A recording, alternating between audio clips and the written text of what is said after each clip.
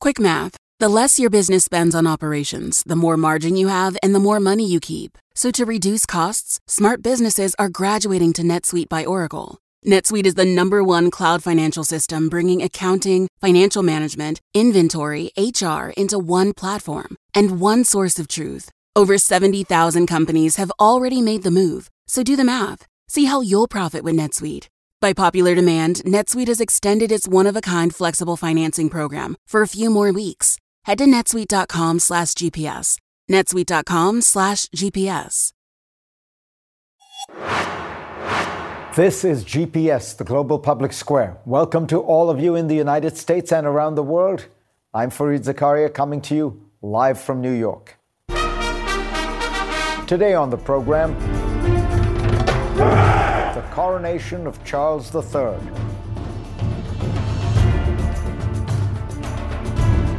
How different will his reign be from that of his mother? We will explore. Also, the curious case of the alleged attack on the Kremlin, China's power play in the Asia-Pacific, and the American economy. I'll talk about all that and more with an all-star panel. Finally, Bernard-Henri Lévy started filming in Ukraine just days after the war began. I'll talk to him about his new documentary, Slava Ukraini, and how he thinks this tragic war will end. But first, here's my take. We now have a Biden doctrine. The Biden administration has set it out in a striking recent address by the National Security Advisor, Jake Sullivan. Sullivan outlines the administration's international economic policy, but it is really the overarching framework for President Biden's approach to the world, defining in lucid terms the ideas behind the slogan of foreign policy for the middle class. Sullivan is a fiercely intelligent thinker and skilled policymaker who has come to dominate policy in the administration. His speech showcases these talents, and many of the specific initiatives are smart and worth pursuing. But the overall approach left me worried along three broad dimensions.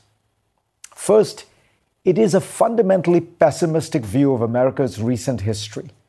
Sullivan recalls the glory days of American economic power after 1945, but then notes that in the last few decades, that strength has waned. He talks about the hollowing out of the country's industrial base, the export of American jobs, and the atrophying of industries. We stopped really focusing on building, Sullivan said, as he summarized the subsidies, tariffs, bans, and investments that are at the heart of Biden's new approach. Ironically, only a couple of weeks before Sullivan made his speech, The Economist had a cover story on America's astonishing economic record. It begins with 1990, often used as the start of the rot in the narrative of decline, and points out that despite the rise of huge new economies like China and India, the US's share of global GDP has stayed roughly the same as in 1990, around 25% then and now. America's share of the G7's economic output actually increased substantially from 40% to 58%. Today, the vast majority of the world's top 10 companies are American. In 1989, 4 were American, 6 were Japanese. As for building, during these decades, America created and built the information economy, surely one of the greatest transformations and advances in human history. In 1990, the great fear in America was of being overtaken by Japan, then seen as the predatory economic power that was eating our lunch. But as The Economist notes in the same edition, in 1990, America's income per person was just 17% higher than Japan. Today, it is a staggering 54% higher. Look at demographics, or energy, or leading technology companies, and everywhere you see America in a dominant position. Perhaps we got something right. The other worry I have is of the efficacy of large-scale government intervention in the economy. Sullivan outlines the need for federal subsidies in key areas, either to maintain the technological lead or for national security reasons. Brilliant people like Sullivan may think they are well positioned to identify the key strategic industries that need support. But historically, these kind of interventions have not gone so well. Companies focus on lobbying the government rather than responding to the market. Subsidies, once in place, become eternal, and innovation slows down. In the 1980s and 90s, Japan's much-admired technocrats picked industries and companies to push the country into the lead. In the words of a Harvard Business Review essay, their strategic investments in artificial intelligence, maglev trains, micro machines, and HD TV all proved to be multi-million-dollar debacles. Finally, Sullivan insisted that these policies were not designed to be America first or alone, but the facts are clear. Almost every element of Joe Biden's economic policy has a Buy America component to it. Its green subsidies are causing some European companies to build new plants in America. This sounds great, but not to the Europeans, who must now offer industries their own bribes to invest at home instead. It conjures up an autarkic vision of the world that is quite far removed from reality. The iPhone, for example, is made with products from dozens of countries across 6 continents, though the vast majority of its profits accrue in the United States. And as the US preaches the need for a rules-based international order, it is worth noting that it is violating the core of that order. Every one of these policies is in violation of the letter or spirit of the WTO and its framework of open trade. This hypocrisy is rarely discussed in the US, but frequently and angrily pointed out abroad. The greatest challenge for Americans over the last few decades has been that middle-class wages have not kept up with rising costs of living. That problem will surely get exacerbated by raising costs of goods throughout the economy through tariffs and industrial policy. As Larry Summers points out, protecting the 60,000 workers in the American steel industry sounds smart, but when you do it by raising the price of steel, the 6 million workers who use steel as an input in their goods all suffer. A foreign policy that produces persistent systemic inflation will fail to deliver for the middle class, who are, as Joe Biden often says, its intended beneficiaries. Go to cnn.com/Fareed for a link to my Washington Post column this week. And let's get started.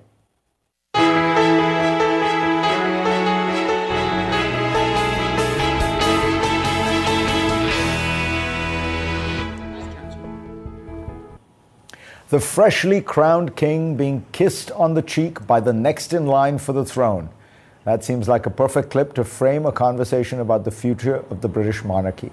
And I asked Joanna Coles to come in and talk to me about exactly that.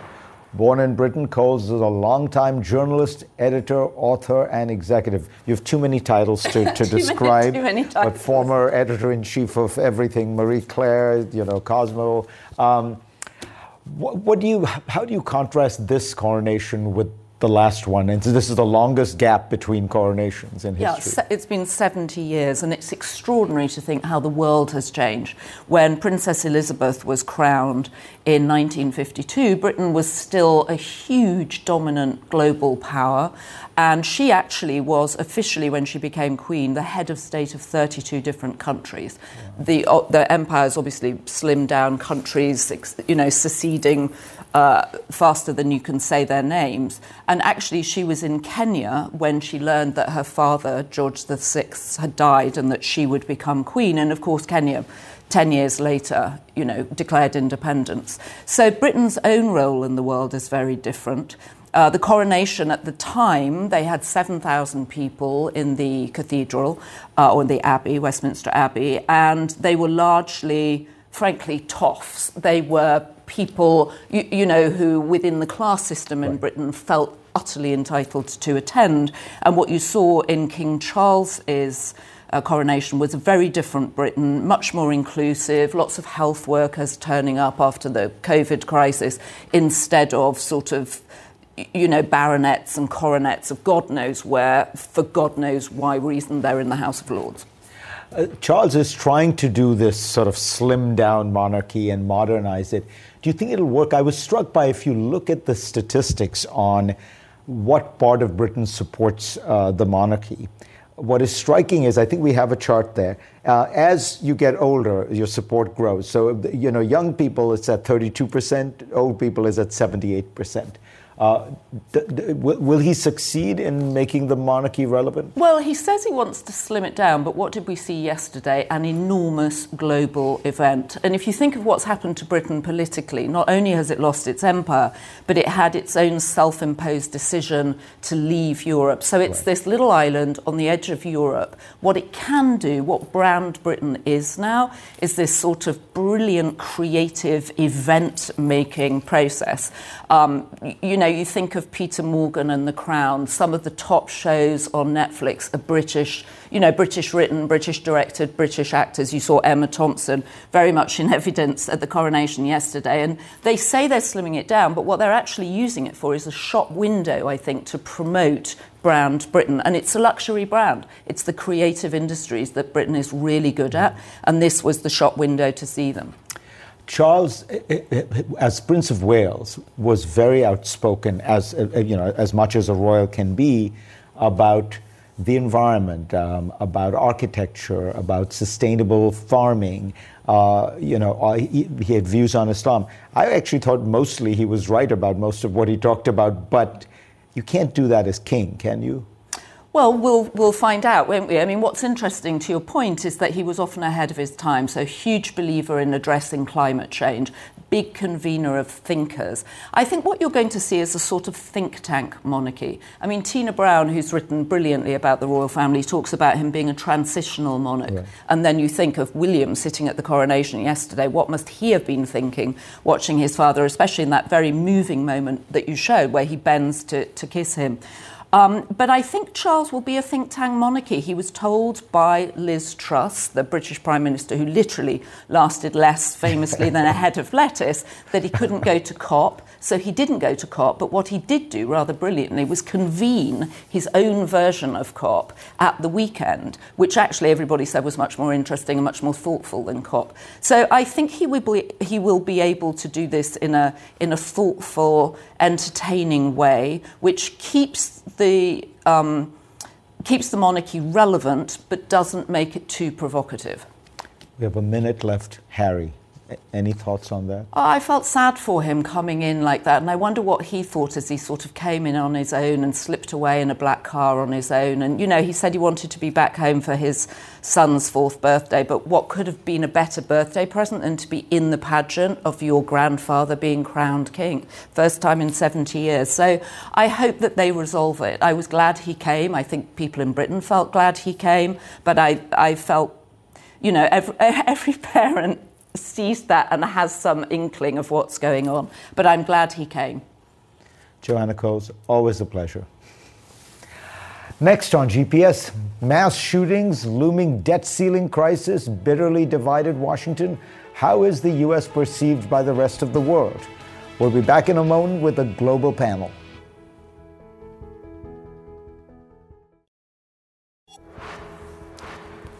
There's a ton I want to talk about with today's panel, so let's get straight to it. Zanny Minton-Beddoes, the editor-in-chief of The Economist, joins us from London. And Michael Fullilove is normally 14 time zones away, but is on set today with me in New York. He's the executive director of the Lowy Institute, an international think tank based in Sydney, Australia.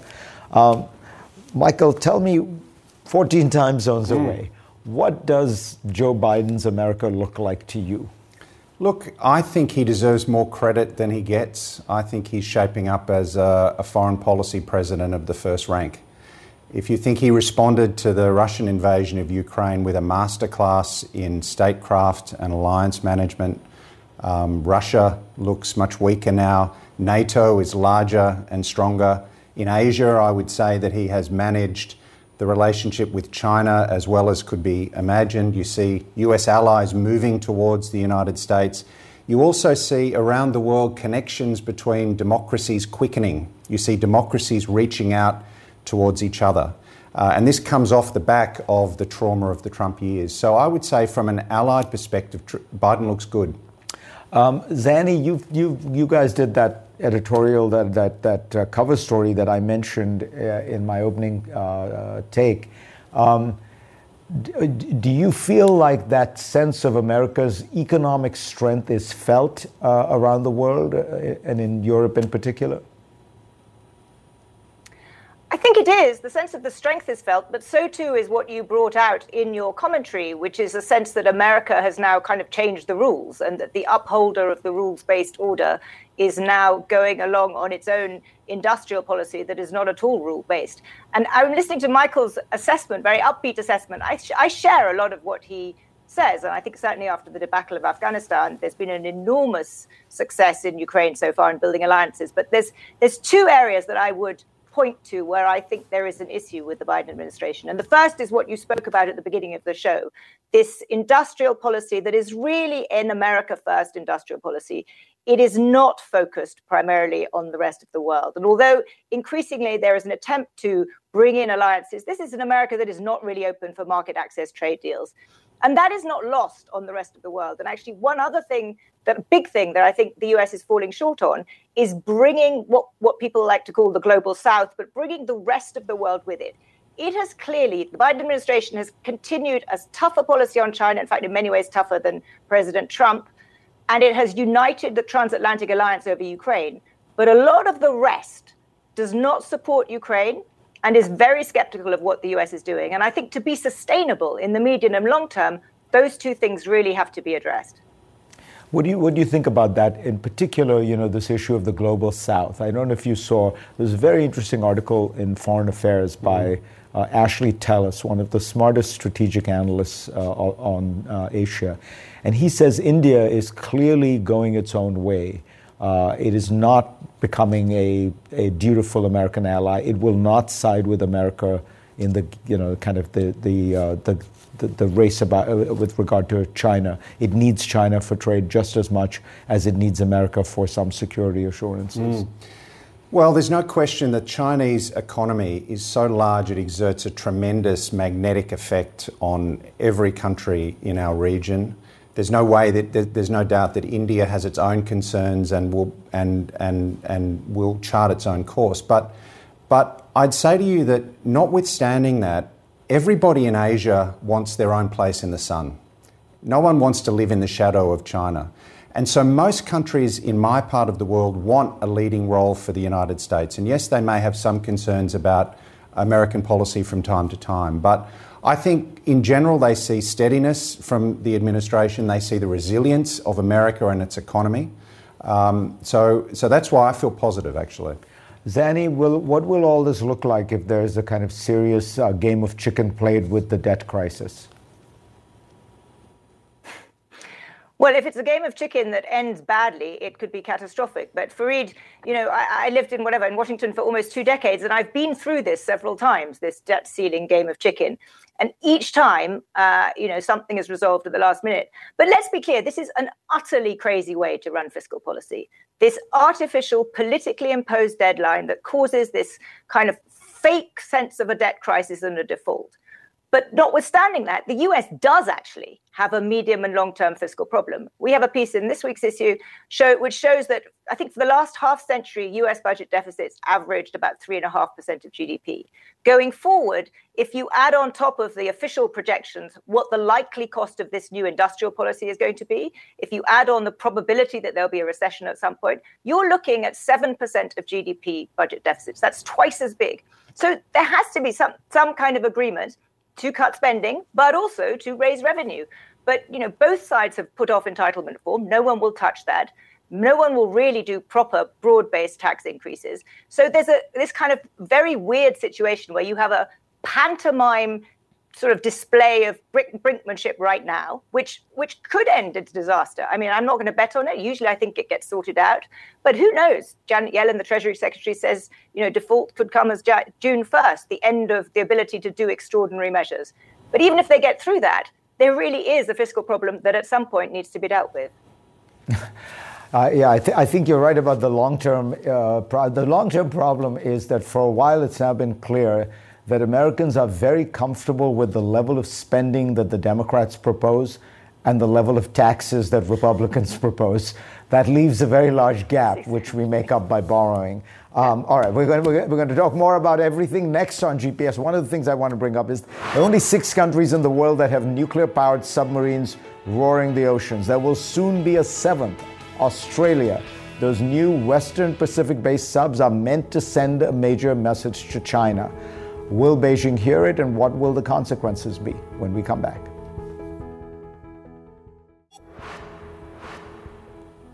And we are back here on GPS with Zanny Minton-Beddoes, the editor-in-chief of The Economist, and Michael Fullilove, the executive director of Australia's Lowy Institute. Michael, so you have these new nuclear-powered subs. The Chinese, I'm sure, are not happy. But Australia and China have gone through some pretty rough times. The Chinese had those 14 demands, and then they blocked trade with Australia. Where do things stand now? Well, Australia's relationship has changed a lot with China in recent years because China's changed. China's become much harder-edged, and they didn't like Australian policy, and they attempted a campaign really of economic coercion against Australia. It sort of petered out because of the high price of iron ore. There's been a change of government. In Australia. So what you have, certainly not in China. So what you have now is, from Australia, a dual-track policy, diplomacy and deterrence. On the diplomacy side, stabilising the relationship with China, ending the silent treatment, talks between leaders and foreign ministers, but also on the deterrence side, as you say, investing in new capabilities, including the nuclear-powered submarines that will give us more deterrent punch. And trade is back to normal. Well, trade actually, at a macro level, continued. At the macro level, it continued because of the high price of iron ore. There are still trade blockages on individual sectors and firms, but in general, trade didn't slow down, much to the consternation of the Chinese. Zanny, how does this look in Europe? Because I keep hearing from European statesmen and businessmen that, look, Europe has to do business with China. They will not be able to join in an American blockade. But yet, the U.S. is pushing pretty hard. Where does all this end for Europe?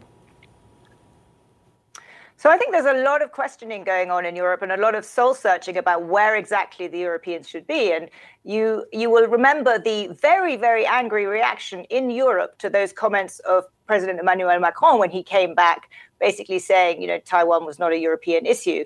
And so I think the Europeans are trying to work this out. And interestingly, I've noticed in the last few weeks a sort of tad of a change of rhetoric from Washington, which I think is designed to make it easier for the Europeans. In that speech from Jake Sullivan, the National Security Advisor that you described at the beginning of the show, where he laid out the Biden doctrine, if you will, he mentioned that the focus was not decoupling, but was, and he quoted Ursula von der Leyen, the European Union president, European Commission president, to say that it was de-risking. And when I was in Washington a couple of weeks ago, everybody was very keen to tell me that this was about de-risking and that the US did not want decoupling, and Secretary Yellen had said the same thing. Now, the trouble is that all the other elements of the US strategy they like to use this analogy that the US needs a small yard with a high wall. And that has been widely interpreted to be using US economic weaponry to essentially keep China back in foundational technologies. And in Europe, there's a lot of concern about that, because on the one hand, I think there's growing recognition in Europe and growing worry about China. But on the other hand, as you say, particularly in countries like Germany, there's an incredible economic relationship with China. Companies like BASF and the German car companies essentially, wouldn't be at all where they were without China. Zanny, briefly tell me, what is your sense of what is happening in China? Because you were in China recently for that annual China Development Forum. How do the Chinese perceive what's going on? There is real anger. I was shocked, Fareed. I went back, as you say, a few weeks ago. I hadn't been there since 2019, 4 years. A real hardening and a sense that the United States is a bullying power determined to keep China down. They want us, one scholar said to me, to be a fat cat, not the tiger that the Chinese consider themselves to want to be. And I came back really very gloomy, having been both in Washington and in Beijing, that both sides see the other as a mortal threat in some ways, and that this is a really dangerous position to be in. Subsequently, there has, I think, been some attempt to moderate the rhetoric, but it's really grim out there. This is a relationship in terrible, terrible shape. Michael, I have to ask you before we go. You are Australian, which means that King Charles is technically your head of state. What is that issue looking like in Australia? There had been a push for kind of republicanism and taking the British monarch off the European currency. Where do things stand, and what do you think? Do you think Charles will be the last royal head of state of Australia? Well, let me say, look, I thought the images from London were incredible. They showed us again that no one does ceremonial like the Brits. I like Charles. I like his sense of humour. I think he was ahead of his time on the environment. But I'm an Australian, and I think that Australia's head of state should be an Australian, and I think most Americans would be sympathetic to that. So I wish Charles well, long live the King, but in the long term, I think our head of state should be one of us. And is that what what does the politics look like? What do the polls look like in Australia? Would most Australians share your views?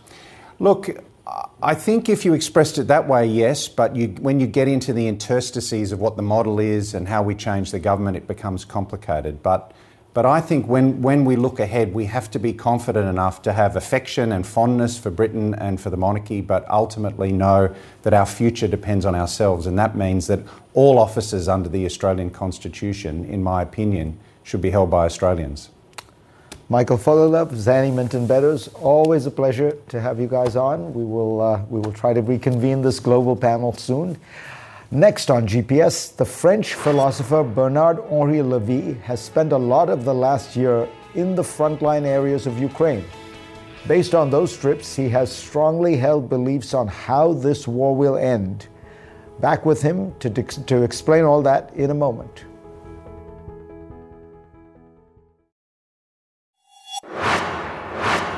We don't often equate philosophers with bravery, but Bernard-Henri Lévy breaks the mold in many ways. Since the start of the war in Ukraine, he's traveled to many of the frontline locations we've all heard about in the news, places like Kharkiv, Kherson, Odessa, and Bakhmut. He went to bear witness and brought a film crew to document what he saw. The result is an impressive new documentary called Slava Ukraini, meaning Glory to Ukraine. It's out now in select theaters. Bernard-Henri Lévy, welcome. Great to have you. Thank you, Farid. I want to ask you about this issue of bravery just to begin with, because it's always struck me as one of it's sometimes underrated. You know, when you think about, we often think about smarts and intelligence, but if you think of great leadership, like with Zelensky, bravery, courage is one of the most important things. Do you think that's trained? Do you think it's inborn? It's one of the most important and one of the most forgotten. We were so surprised when Zelensky decided to stay. We were so surprised when the whole Ukrainian people stood at his side. It was absolutely unexpected. None of us waited that. And nevertheless, it happened. A whole people reconnected with the great tradition of brave citizenship, like in the beginning of America, like in Athens in the ancient Greece, like in the French Revolution. This is what happened in Ukraine. And this is one of the great events which we saw. When you went on the front lines and you talked to these soldiers, they're up against a very formidable foe, and the Russians are hammering and they're doing things that are really we haven't seen since World War II, destroying whole cities, bombing the sewage plants and the water facilities and the hospitals. Are they losing their nerve? Are they losing their courage? I never saw that. Maybe it happens, but I never saw that. I was in a lot of hot places, and what I saw is quiet bravery, not the stupid bravery, which is a fake one, going to the enemy, but a well-mastered bravery everywhere. No, losing their nerves, never. Protecting the weak, putting the old people under shelter, going to fetch them under fire. This I saw many times, and this is what I report in the documentary in many scenes. You know that people look at the strategic situation from afar, and they say, "Look, the Ukrainians will make some gains in this coming counteroffensive, but at the end of the day, the Russians are dug in Crimea and in that core part of the Donbass that they took in 2014. So there will have to be some negotiation. There will have to be some settlement." What do you say? I don't believe that. Number one, if there is a compromise, it will be a disaster for all of us. When you do compromise with someone who decided that we are his enemy and that he declared a total war against the whole civilized world, it's a very bad thing.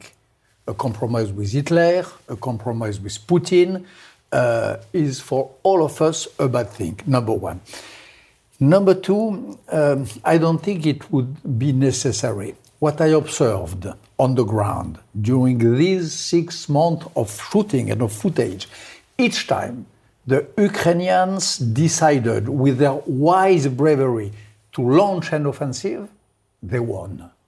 And sometimes, very often, the Russians did not even try to resist, in Kherson, for example. So when the Ukrainians will decide that they are strong enough, equipped enough to go to Donetsk, to go to Crimea, they will. And you will be surprised how little the Russians will resist. Number three, the only thing which is missing and which we have to do is to give the equipment and to give it strongly, quickly, and not in the incremental way, which is the motto and the doctrine of too many diplomats. If we give what they need, things can go quick and the war can stop and we can spare some human lives. You are a big supporter of Emmanuel Macron in France. On this issue, do you think Macron is searching for a compromise, a solution? He still talks to Putin. Do you think he agrees with what you're saying? I think so. I think that Macron never searched for a compromise with Putin. He spoke with him at the beginning, not to search a compromise, to appeal to what he believed could remain in his mad brain of Putin of reason. He tried probably to explain to him that he was making an historical mistake, etc., but not to make a compromise. There is one point on which Macron never changed. Russia has to be defeated. Ukraine has to get the victory. And the victory means what Zelensky will say. Macron always said that. And I had the privilege, by the way, to be asked by Macron to be there in his last man-to-man meeting with Zelensky in Paris. They had a meeting 2 or 3 months ago. I was in the room with Andrei Yermak, President Zelensky, President Macron. And I heard and I saw the position of Macron was very clear. The victory has to be yours, President Zelensky. And what victory means, it's you to decide, not us, not diplomats, not America, not France, not Europe. It's your country, it's your combat, and it's your decision. And this is the position of France. Bernard-Henri Lévy, always a pleasure to talk to you. Thank you, Farid. Thank you. So go to movie theaters and watch the movie Slava Ukraini. Next on GPS, some might say little changed yesterday for Britain's head of state. After all, he woke up as King Charles and went to sleep as King Charles. But he represents a monarchy that has changed enormously over the past century. That story when we come back.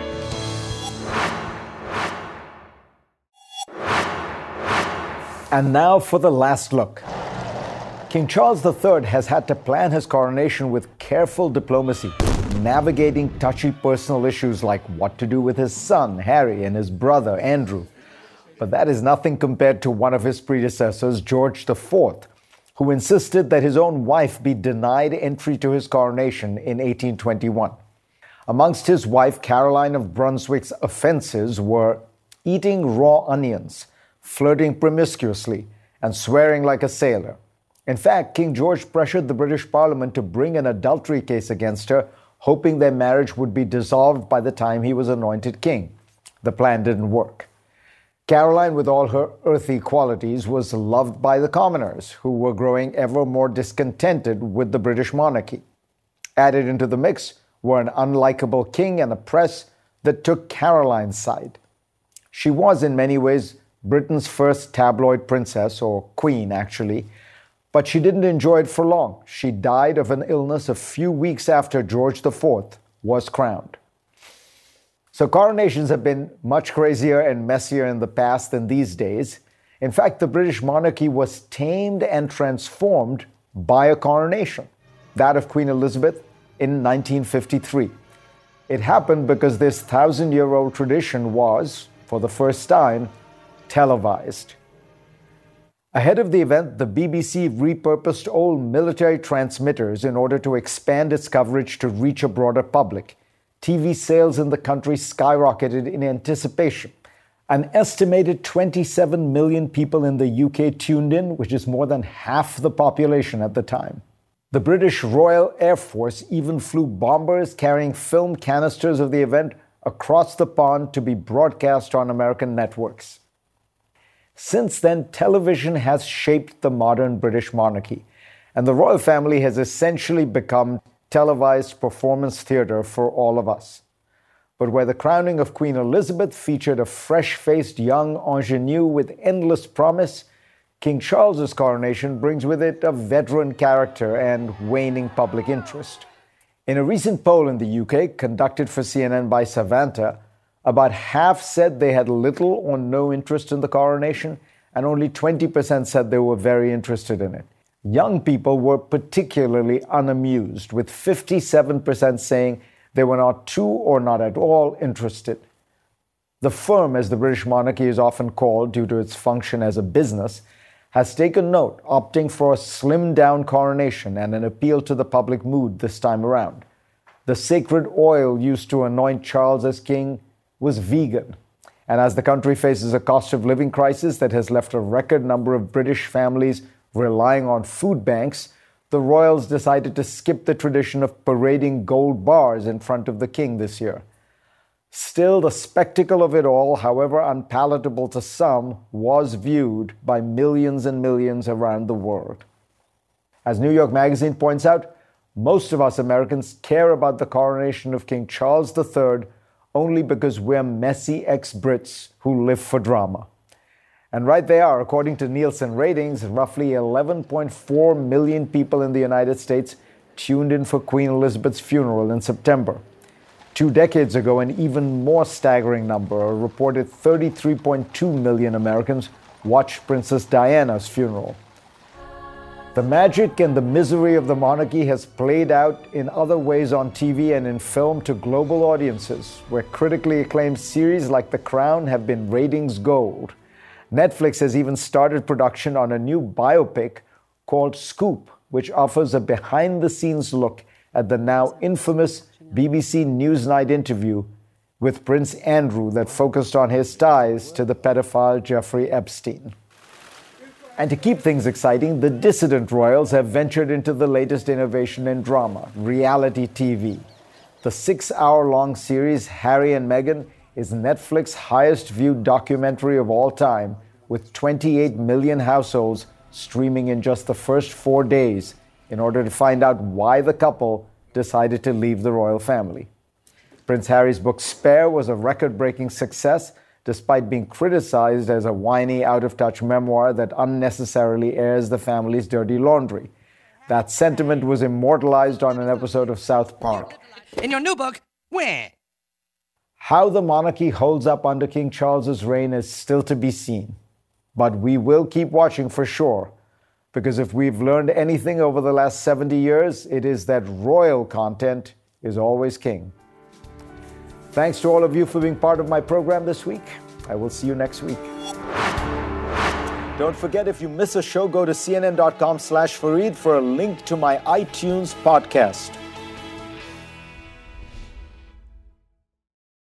I'm Dr. Sanjay Gupta, host of the Chasing Life podcast. In honor of our 10th season, we want to hear from you.